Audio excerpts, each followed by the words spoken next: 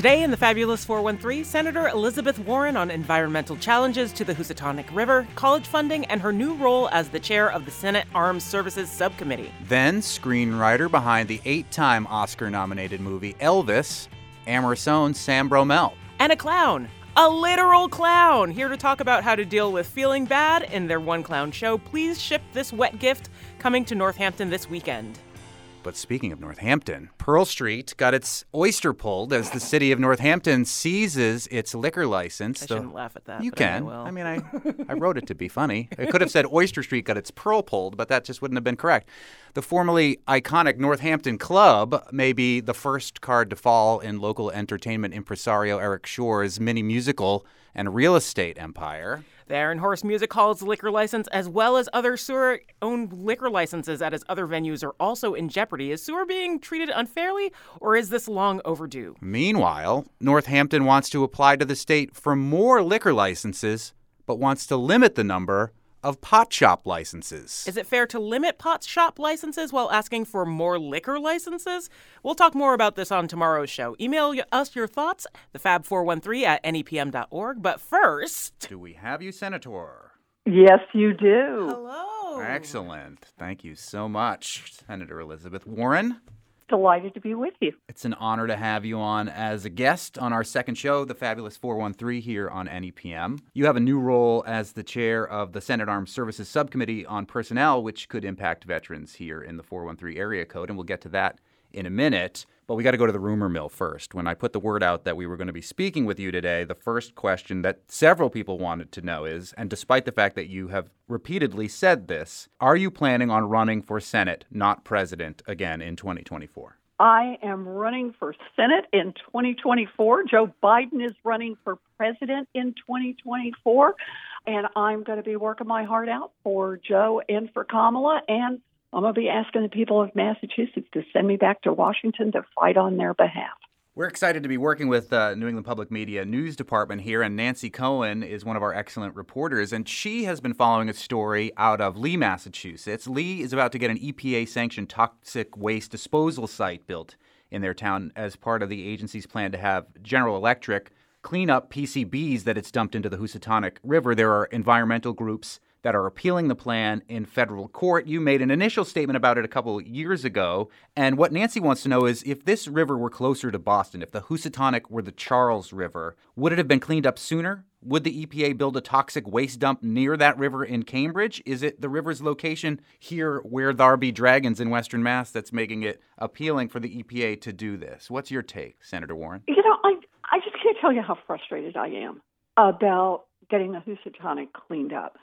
I talked about this 10 years ago and the importance to do it. And as you know, got a little bit done.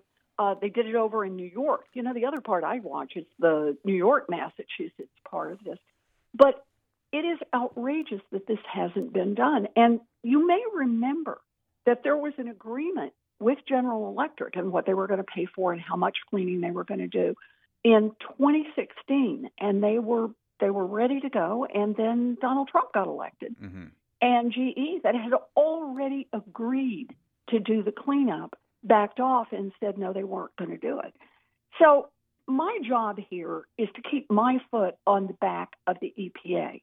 And I want them to clean up the river, and I do not want them to store this waste near the Housatonic or any place else in that area. I'm wrangling with the EPA over this right now. I am glad that folks in the locality are raising it, but this just isn't right. We've had to live with problems in the Housatonic for way, way, way too long. And I think it is an insult now to turn around and say not only have there been delays in getting it cleaned up, but we want to do off-site, right there close, storage and processing of these dangerous chemicals. My answer is no. Amy Prietti, chair of the Greenfield School Committee and who also works at Greenfield Community College, asks, student loan payment pauses and forgiveness plans aside, what is being done about college affordability and accessibility? With many schools costing beyond $60,000 per year, does the federal government plan to investigate the root of those exorbitant costs? And why are we still requiring a FAFSA when the feds already know the answer to every question they ask on the form? How do we move to eliminate this barrier to access? Okay, many questions in there, but let me do my best. Let me do my quick yes, no, yes, right, as we go through Great. this. Wonderful. The first one I want to say, President of the United States clearly has the legal authority to cancel student loan debt. The Supreme Court will acknowledge that if they apply the law instead of playing politics. One way I know that is Donald Trump used exactly the same law to cancel a whole bunch of debt when he was president, and nobody raised any objections. The law clearly applies here. I just hope the Supreme Court does not further undercut their own credibility by heading off and doing more politics.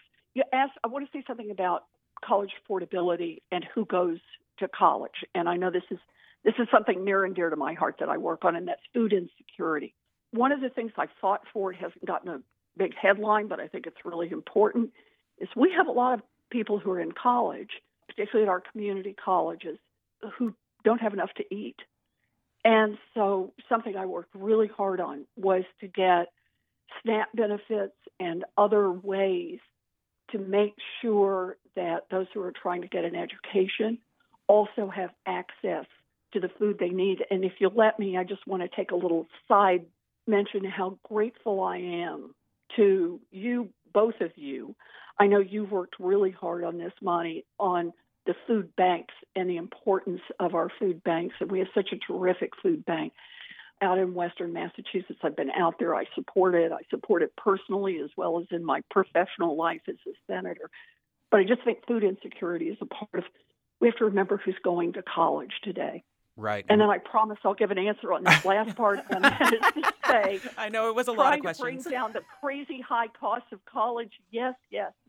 I am in the middle of this, and it is a tough nut to crack because the schools are all different from each other, and half of the people in Washington, the Republican half, don't want to make the investments in our post-high school education, and that means technical training, community college, four-year college, the kind of support that it needs to be able to educate people after high school. You know, this is a moment when we know that post-high school education is critical, both for getting a spot in the middle class, but also just for our country. We need people who have skills. We need people who have more education than just a high school diploma. And yet the Republicans are blocking us at every turn from the kind of programs and the kind of federal investment that would help bring down the costs for families. So I hope I covered all that. Mostly. Just the FAFSA question about why do we have to fill that. I'm a parent who has a child going to a four-year college this next year, and all of that information is out there. Why do we have to fill out this other document? That it can be a barrier to people who don't have time or know how to navigate that paperwork. Bingo. You are exactly right. I am the co-sponsor of a bill to say stop doing this and to get it down basically to just a couple of questions and access to your tax forms, and then you're done. My wife, who has done the lion's share of the work on filling this out, will be much appreciative if that goes through. Good. The reason I hope we can get it done. Me too. The reason your office reached out, Senator Warren, is that you were proud to announce that you're the chair of the Senate Armed Services Subcommittee on Personnel, which aims to help service members and their families have better access to things like housing, health care, child care.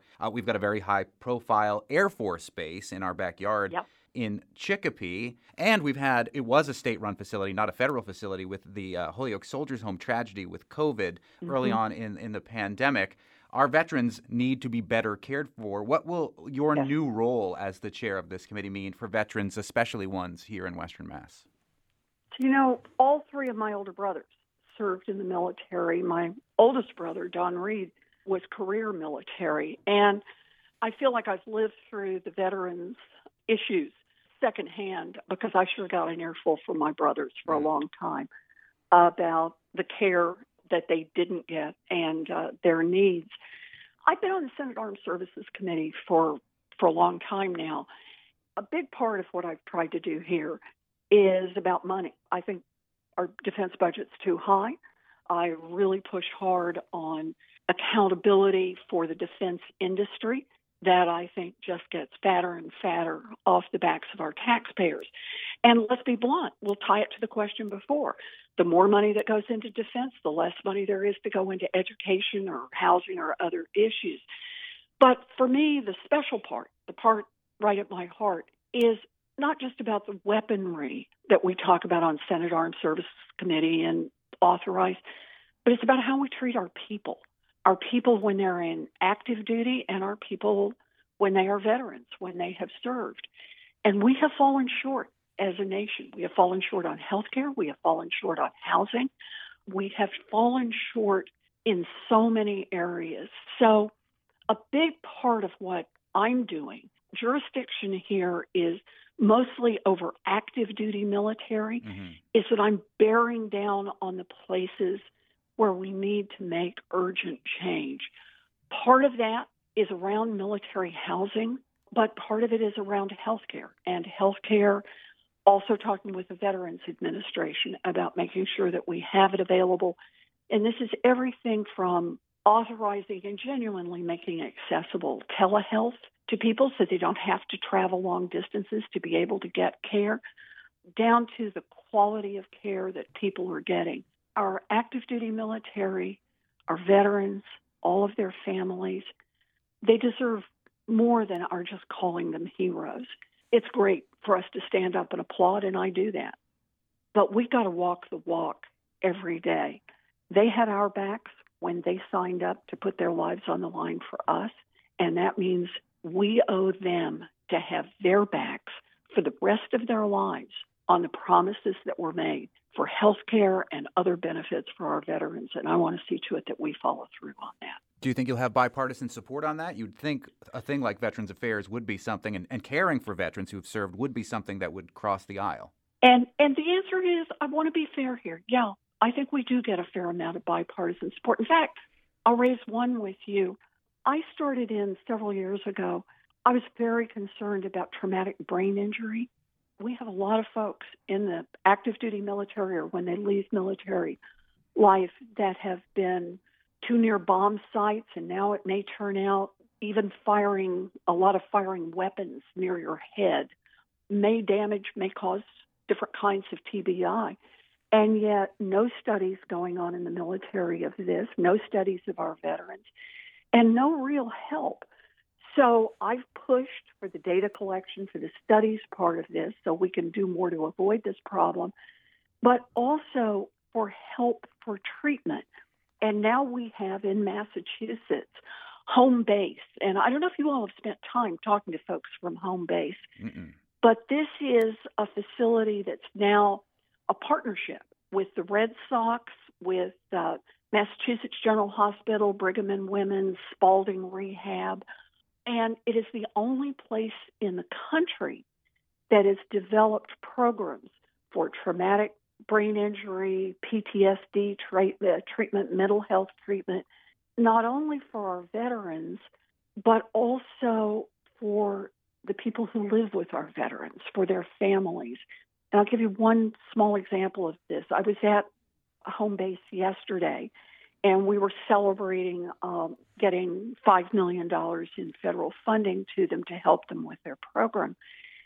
And one person who spoke is a young veteran who's had some significant problems, and he talked about the help he received through Home Base. But the other one was a woman who graduated. There were 10 women in her graduating class, is how they describe it. Last Friday, they had all lost spouses who had committed suicide as part of the after effects of their time in military. And they're out there on their own in the world.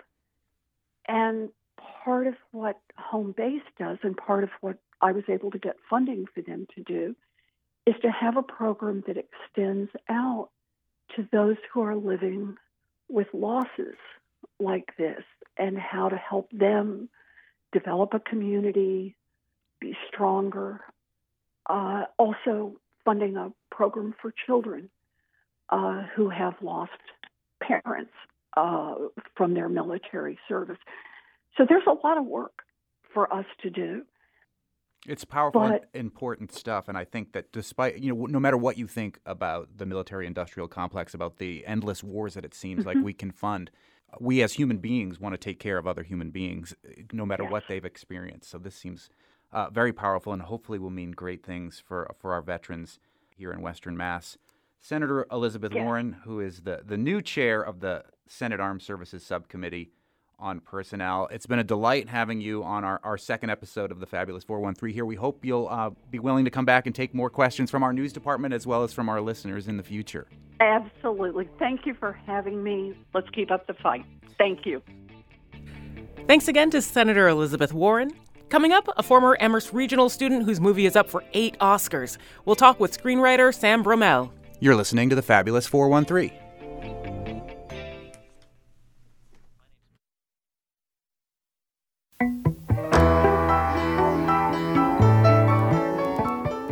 Early on in the process with Baz and I, we started referring to the film in the writing process as a superhero musical, which is very Baz to call it that. But it made a lot of sense to me, and it was very helpful because you have a film that's got a lot of the tropes of a superhero film.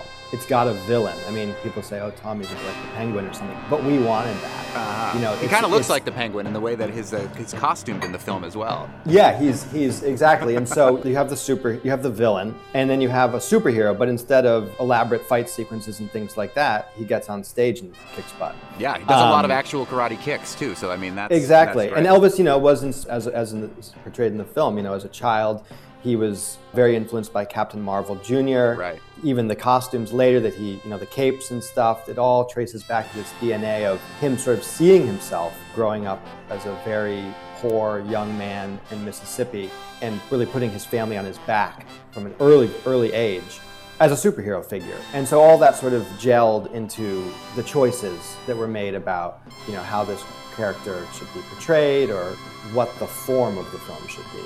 This coming Tuesday, screenwriter Sam Bromell will join us in person for a post-screening conversation moderated by me at Amherst Cinema, Tuesday, February 28th, 7 p.m. for a screening of Elvis, which was nominated for 8 Academy Awards. It won a bunch of Golden Globe Awards as well. It was directed by Baz Luhrmann, who you may have known before this from Romeo and Juliet or Moulin Rouge, Great Gatsby, and who teamed up with Jeremy Donner to write the story for Elvis and then partnered on the script with Donner, Craig Pierce, and Sam Bromell, who joins us here in the Fabulous 413. Thank you, Sam, for joining us. Thank you for having me. If Baz Luhrmann wrote the story with a bunch of people, what's the difference between the story and what you did as a screenwriter for people that don't know the inside baseball of making movies? It can vary what the definition of these things is, but in this case of Elvis, the story is a sort of conceptual idea about how do you tell the story of Elvis Presley. Now, you could tell one weekend in the life of Elvis. You could tell the whole life story of Elvis, which is what we did.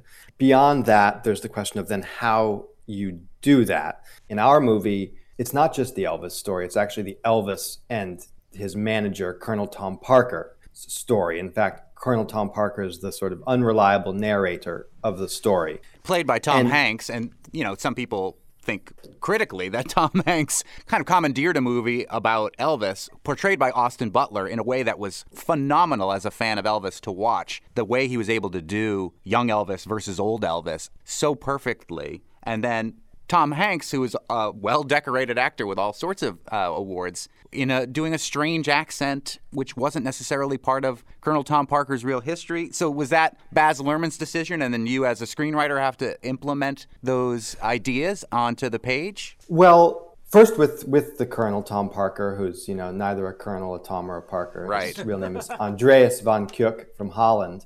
Frankly, I've seen that people may or may not say that Tom Hanks kind of what's he doing there, and it's a bit heightened, his portrayal of the Colonel, but actually I think it's very grounded because the Colonel there's a great book on the Colonel. I think it's just called The Colonel by Lana Nash. A number of great books on him. He's even more of an insane kind of manipulative clown figure than he comes across in the movie. So in fact, he's almost kind of toned down. He's such a larger than life personality. He matches Elvis in his total commitment to persona.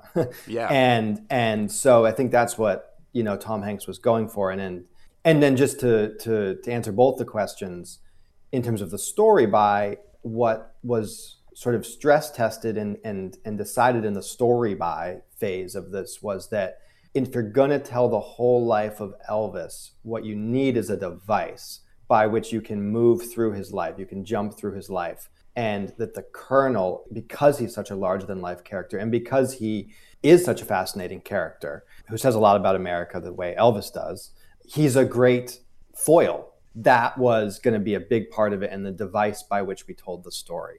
We're speaking with screenwriter Sam Bromell, who will be at an in-person post-film screening of Elvis at Amherst Cinema this coming Tuesday, February 28th. I will be there in my own Elvis-style, handmade Aloha from Hawaii outfit that I wore as a part of a big food bank fundraiser. Because if you're going to interview the guy who helped to write the Elvis script, you got to come dressed as Elvis. I can't wait to see that. Yeah, it's pretty great. Sam, if you go to your IMDb, the Internet Movie Database, which is like the Wikipedia for people in the film industry and seeing what they've been up to, your list of credits is kind of small, but also include Baz Luhrmann in another project, The Get Down. What's your relationship to Baz Luhrmann, and how did you go from writing not too many things to writing with such a big name? Yeah, we've known each other for, I guess you could say, 10 years. And so I started working with him roughly by chance, kind of a right place, right time thing on The Great Gatsby, which he was adapting. The first thing he said to me on day one of that job, which he sort of thought, okay, here's what you're going to do. And he handed me the book of The Great Gatsby and said, your job is going to be to know this book better than anybody. And he handed me his copy of the book, which was like heavily notated and hard to decipher some of the notes, but off I went. The thing I say about a Baz Luhrmann film or TV series is I think people, they see them, whether they like them or not, they think that there's a lot of stuff that gets made up. There's so much happening. It must be made up. But actually, he's loath to do that. He's building worlds and all, whether it's The Get Down or Moulin Rouge or whatever, there's a world needs to be built, just like an Elvis. And to build a world, you need to gather detail to make it feel real. So that detail is not invented usually. It's drawn a process of research. On that film, by the end, we're in post-production, and it's a natural, and I was already writing and things, and so it was a natural progression for me to start helping with revisions, things like that. But we built a kind of creative process that led to us just continuing to work together. Now, we've worked on many things that also didn't get made, and he also doesn't make that many things. So I sort of found myself as the writing partner in that traveling circus, and so yeah, we did The Get Down. It's about New York in the 70s and fall of disco and the rise of a new thing called hip hop. When it came time for Elvis, he asked if I wanted to write it with him, and I said, absolutely yes. You've worked on at least 2 music projects with Baz Luhrmann in The Get Down and the Elvis movie, and they do different things. Like one is more historical, and the other one is kind of a fictionalization, although it definitely touches on points. Like, how were those 2 projects different to work on, especially because one was much broader? The Get Down is pretty broad. So in The Get Down, the line went from 77 to 79, and the line always ended with when the Sugar Hill Gang song drops, which is the first recorded hip-hop song, and it's sort of the end of, it's the beginning of the marketing of it.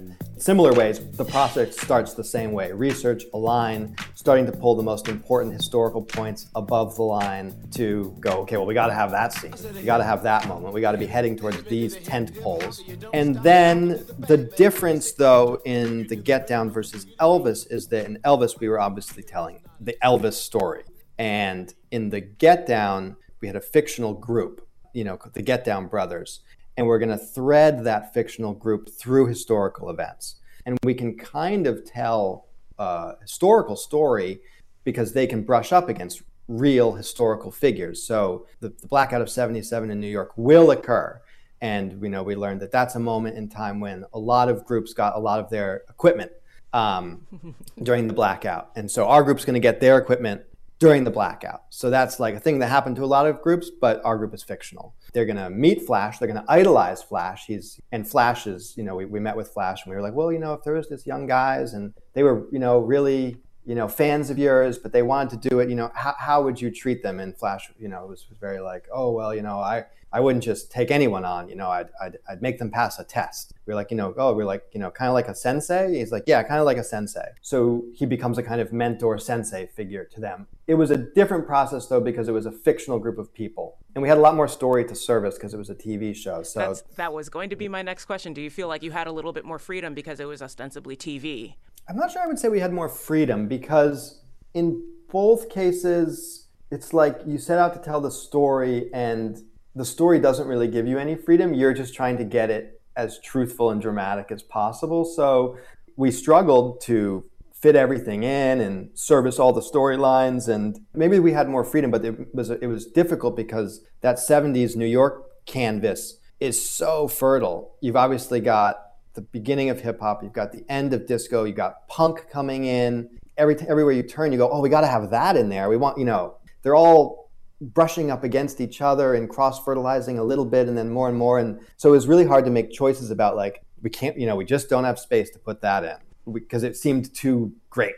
Whereas in Elvis, it was like, well, it's the Elvis story, and Colonel too, but we didn't need to go down too many other roads. Like, wouldn't it be great if we had the scene where he meets the Beatles?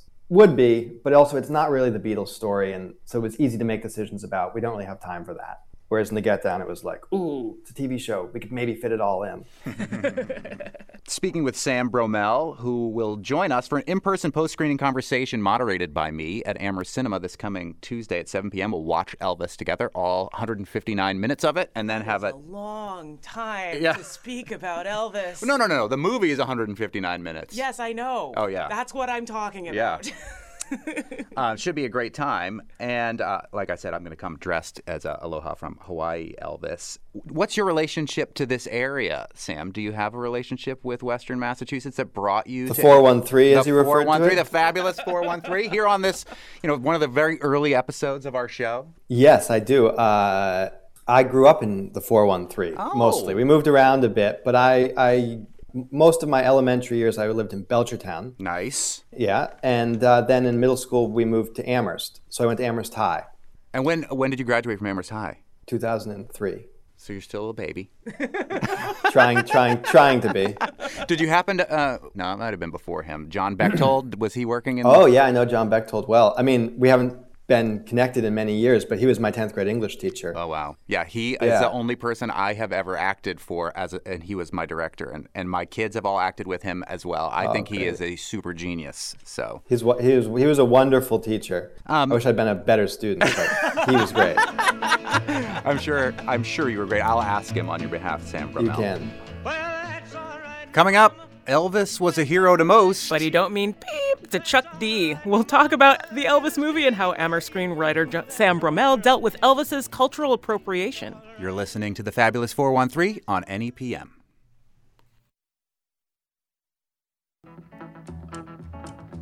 We're speaking with screenwriter Sam Bromell, who will be at an in-person post-film screening of Elvis at Amherst Cinema this coming Tuesday, February 28th. In the movie, a lot of emphasis is placed on Elvis's bona fides with the black community. How influenced he was by the black community. Some of these musicians are represented by incredible musicians who are working right now, like Sister Rosetta Tharpe is played by Yola, and Arthur Big Boy Crudup is played by Gary Clark Jr. And then there was this friendship that they are showing between Elvis and B.B. King, played by Kelvin Harrison Jr. In my recollection of Elvis, and I was obsessed with Elvis as a kid, I knew he was influenced by these artists. And then you start to, listen to what Chuck D says, and a lot of people in the black community, including some of these artists represented, kind of disassociate themselves to a degree from Elvis in regards to appropriation. How true is that part of the movie that you were writing about? How close was he really with B.B. King? How influenced, did he actually go see Sister Rosetta Tharpe perform and Arthur Big Boy Crudup in his actual life? I mean, I think the short answer to most of those questions is yes, and that we try to be very accurate. But when we started writing the movie, the first thing that Baz said was the cultural appropriation issue. We cannot, should not, and are not interested in making this movie if if Elvis is at the end of the day a cultural appropriator. We don't want to put that, and we're not going to lionize this or something, It was the important elephant in the room, and we were very quick to say, well, let's basically drive the train straight at the cultural appropriation issue. Otherwise, there's no point in doing this movie. So we embarked on a genuine attempt to answer the question, about cultural appropriation, whether Elvis was or was not. Every Baz Luhrmann project begins with, I joke, the search for a giant wall, a giant white wall. And that's because all the projects begin with a gigantic timeline. The first two lines that we put up on the wall was Elvis's line, and under it is written all his dates, of every major thing that's happened. The other line we put up was basically the key dates, moments in the civil rights movement. And that is not because we ever wanted to posit Elvis as some sort of participant even in the civil rights movement, because he wasn't. At key moments, he put his head down, he went the other way. He could have been braver when he was cowardly, I would say.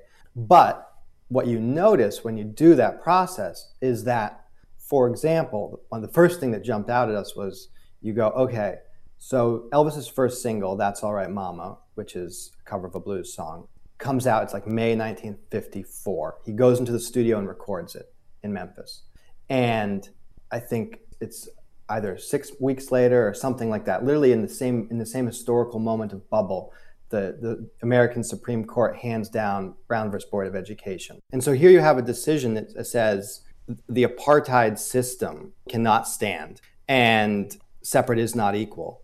And you have culturally a white boy going in to a studio and singing a black song and crossing a color line, which the youth, especially in the South, there was a lot of, we've referred to the radio as kind of like the internet in terms of pornography. Like you had white kids who couldn't go out and buy a black record by a black artist because, especially in the South or wherever, their parents were not having that, but they could secretly tune the radio at night and tune into a black radio station. So you have this young crowd who is starting to be primed for a crossing of the color lines that are so deeply entrenched. And then in this same moment, you have the Supreme Court handing this decision down, you have Elvis recording something in the studio. And then when you look at his career as it goes forward, it's not that Elvis is a leader. It's just that he's there at all these moments. And then you trace it back to his sort of DNA of being a white kid born in Tupelo, Mississippi. His father goes to prison when he's 4. They're super poor. His mother and him have to move to the black neighborhood, but it's the apartheid South. So now he's the white kid in the black neighborhood, but every single day he has to walk out of the black neighborhood to the white school where they don't accept him. He's also, part Jewish. His whole existence is this kind of, and we started to refer to it, making of the film, as this kind of alloy of what truly makes America great, these disparate influences combined. And you track that forward to get back to your question. Elvis is extremely reverent of Black American music. I mean, first he's going down to Beale Street. He's going into those Club Handy. He's going into those clubs. He is with B.B. King. He's very much of that world, but it's really dangerous.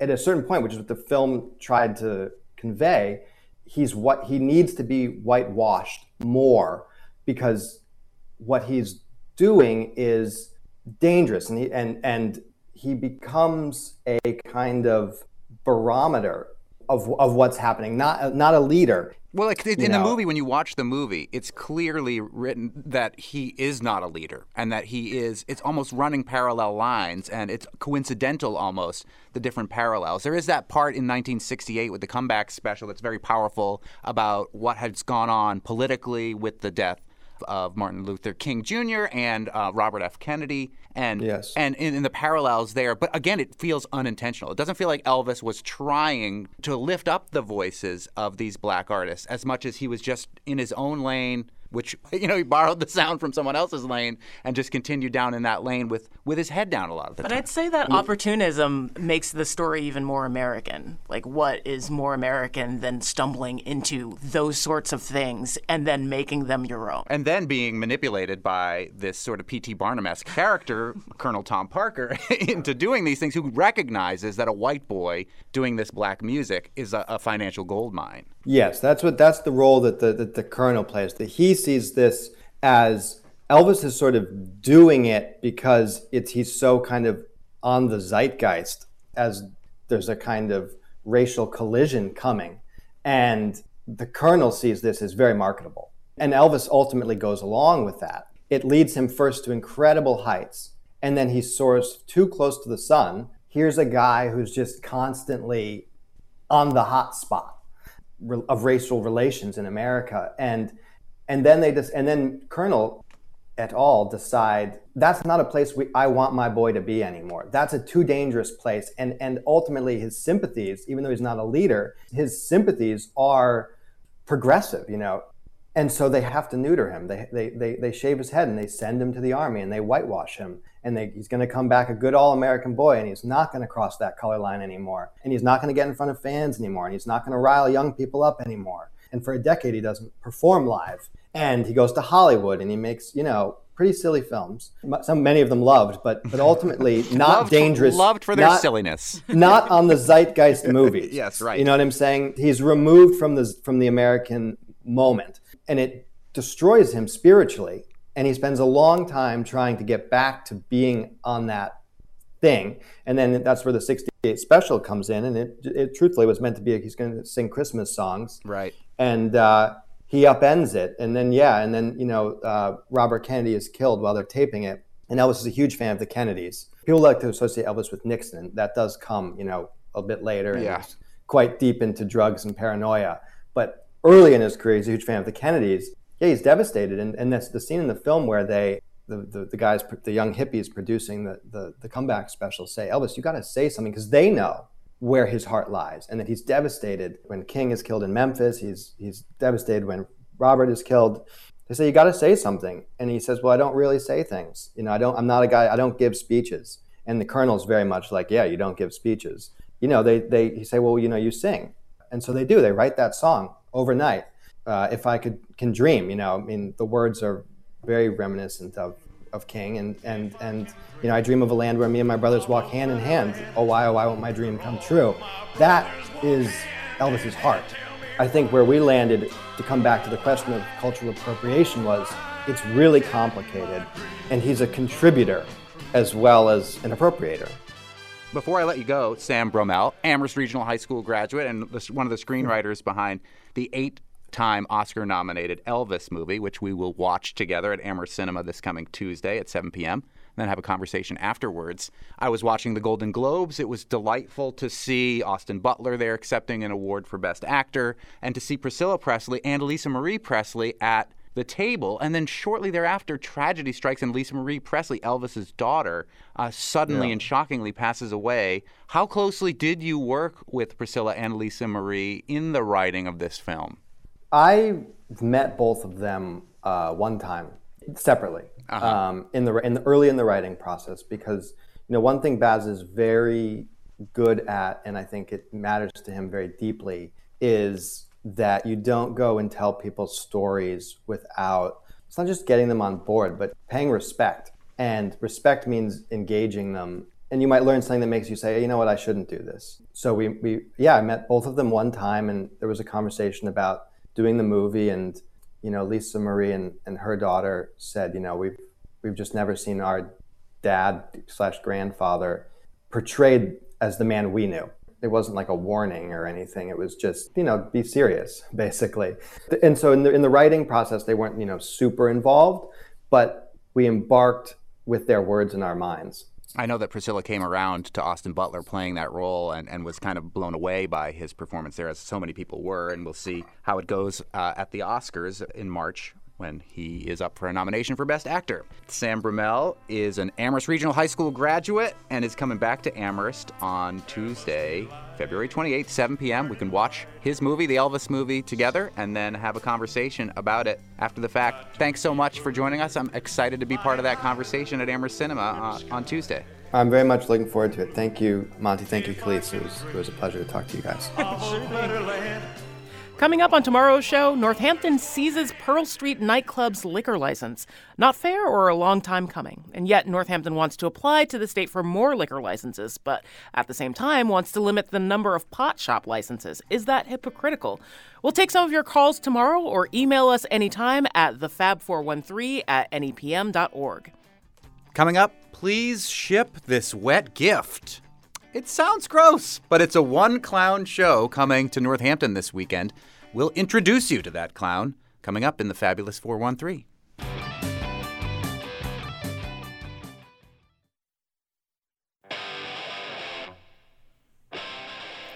Welcome back to the Fabulous 413. Please ship this wet gift, a one-clown presentation about terrible feelings. That one clown is our guest, Marta Moselle McCrosty. She, her. The show comes to Northampton Center for the Arts at 33 Hawley this Saturday at 10:30 and again Sunday at 1. Please ship this wet gift. It's not the easiest thing to say without accidentally committing an FCC violation. I'll be perfectly frank about that. It's a collaboration with director Hannah Sims, who also grew up in Amherst. Hannah and Marta were on the same after-school softball team in 5th grade and have been best friends for 18 years. The show is this one clown's presentation on terrible feelings, and it's recommended for ages 4+ and adults who like awesome things. That's us. That's me, too. That's us. Tell us about the name. Please ship this wet gift, which sounds gross, but it's kind of amazing. It sounds like a theater warm-up exercise. Yeah. Please ship this wet gift. It's a little challenge for you every time. Yes. Yeah. Well, honestly, sometimes you just have to put a name on something and then it sticks. Because it's wet. Well, yes, a little Okay. slimy, a little damp. The original thing was a piece of fridge poetry. In an apartment I lived on, we had a bunch of poetry on the door. And I wrote that, and I always liked it. I thought it was funny. Yeah, it is. And then, you had to write some grant applications. You got to figure out what you're doing with your project, and you slap a name on there. And then you check if other people think it's weird, and people keep mostly saying, no, I like that. So it's, that's where it came from. I love that. So what is the show about? Yeah, no, and it very much fits the show. Okay. It's not random. The show is a clown's presentation on terrible feelings, and it is a gift. We want the audience to feel like held and seen and have a chance to feel something. So it is a gift. There is maybe some wet, watery things in the show at some point. But yeah, it is a clown theater show, which means not circus, but theater. And So no balloon animals. no balloon Large animals, shoes, not small a skill. car. I can make you a marionette, but I can't make you a balloon animal. I feel like that's a way more, I don't want to put value on people's talents, Right. but it is Yeah. just as valid and perhaps a little more intricate. Yeah. Well, yes. We explore terrible feelings because those are more fun to talk about. And that's the wet part of it. Well, the whole thing's about terrible feelings, all of it, every Yeah. single part. And the gift is embracing those wet gifts? The or gift feelings? is the show. The okay. gift is the show. So tell me about what kind of feelings we're wrestling with, because it is an all, basically all ages, 4+ Yeah, show. yeah. We found that, if you come as a parent, you're not going to be bored. This show speaks to everybody. And we mainly explore 4 more main feelings, 4 sections. We have things that are unfair, things that are scary, very sad things, and also things that are really annoying. Marta Moselle McRosty, who's one clown show coming to the Northampton Center for the Arts at 33 Hawley this Saturday and Sunday at 1. You trained at Sesame Street. I did. Speaking about things that kids and grown-ups like at the same time. Exactly. Yeah. Sesame Street. Who doesn't? Right? Yeah. We so don't talk about those people.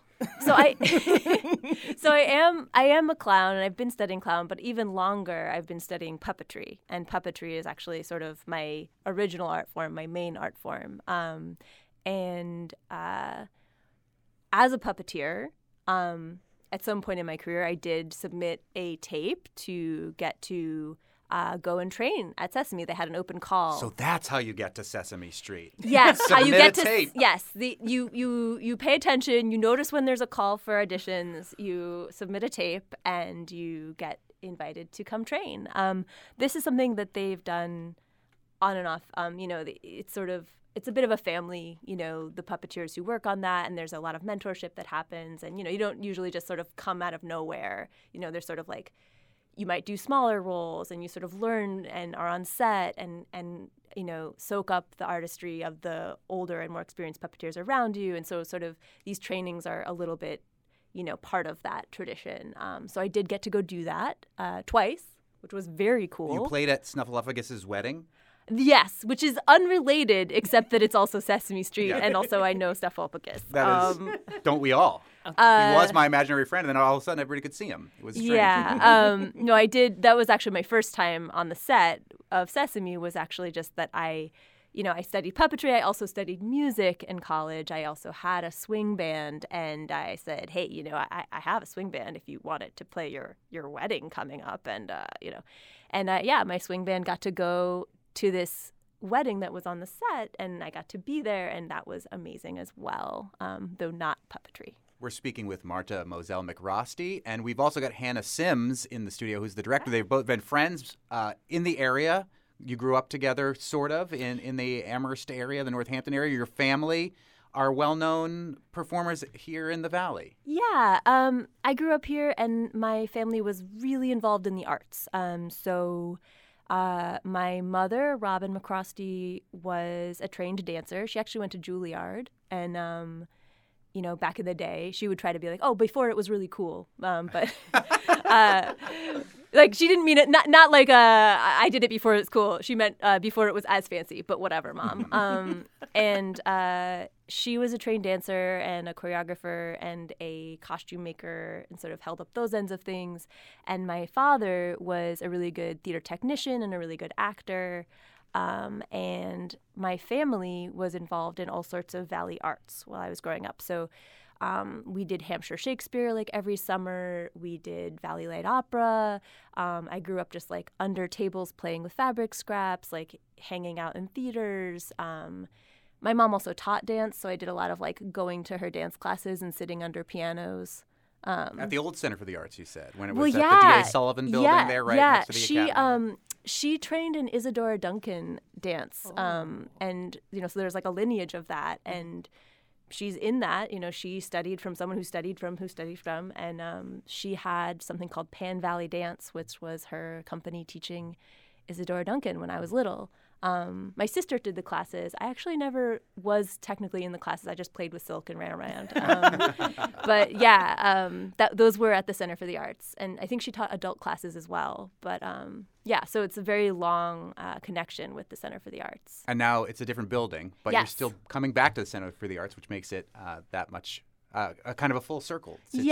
Yeah. It feels really nice. My mom has passed, and she was working on another piece of art. She was working on a show about climate change, and it was some kind of dance theater thing, and it was actually kind of hard to understand what it was going to be, but trying to be supportive, and she was making this cool thing in her 70s and was going to perform it at the center. It's nice to kind of come back to that place and do some art.